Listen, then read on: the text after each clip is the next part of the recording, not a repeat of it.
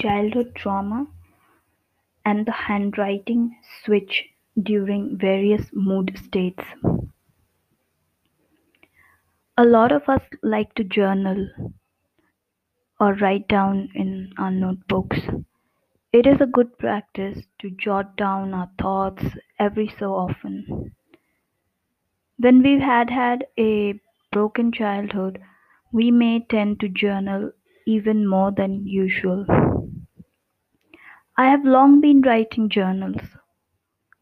I was often baffled as I flipped through the pages of my journals, looking at my handwriting. The varieties of handwritings I had.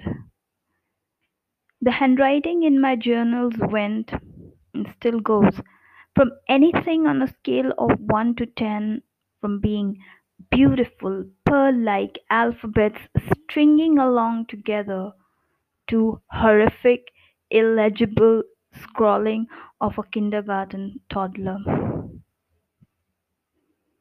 Turns out, this change in handwriting is a psychological phenomenon called switching.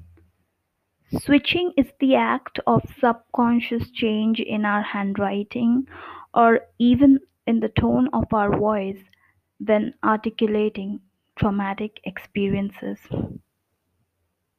In this post, I touch quickly on the topic of handwriting switching. So, if you've had a traumatic or adverse childhood, think about the following.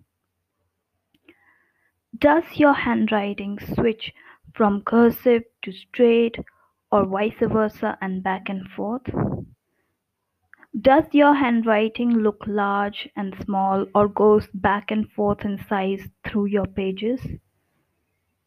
And lastly, does your handwriting at times look like primitive scribbling, especially when you are journaling about difficult or harmful events you experienced? If you have noticed such a change in your handwriting, chances are high you could be experiencing the switch. In summary, has it ever puzzled you how your handwriting can vary from good to haggardly depending on the mood state you are in or writing about? Let me know in the comments if you have experienced the switch.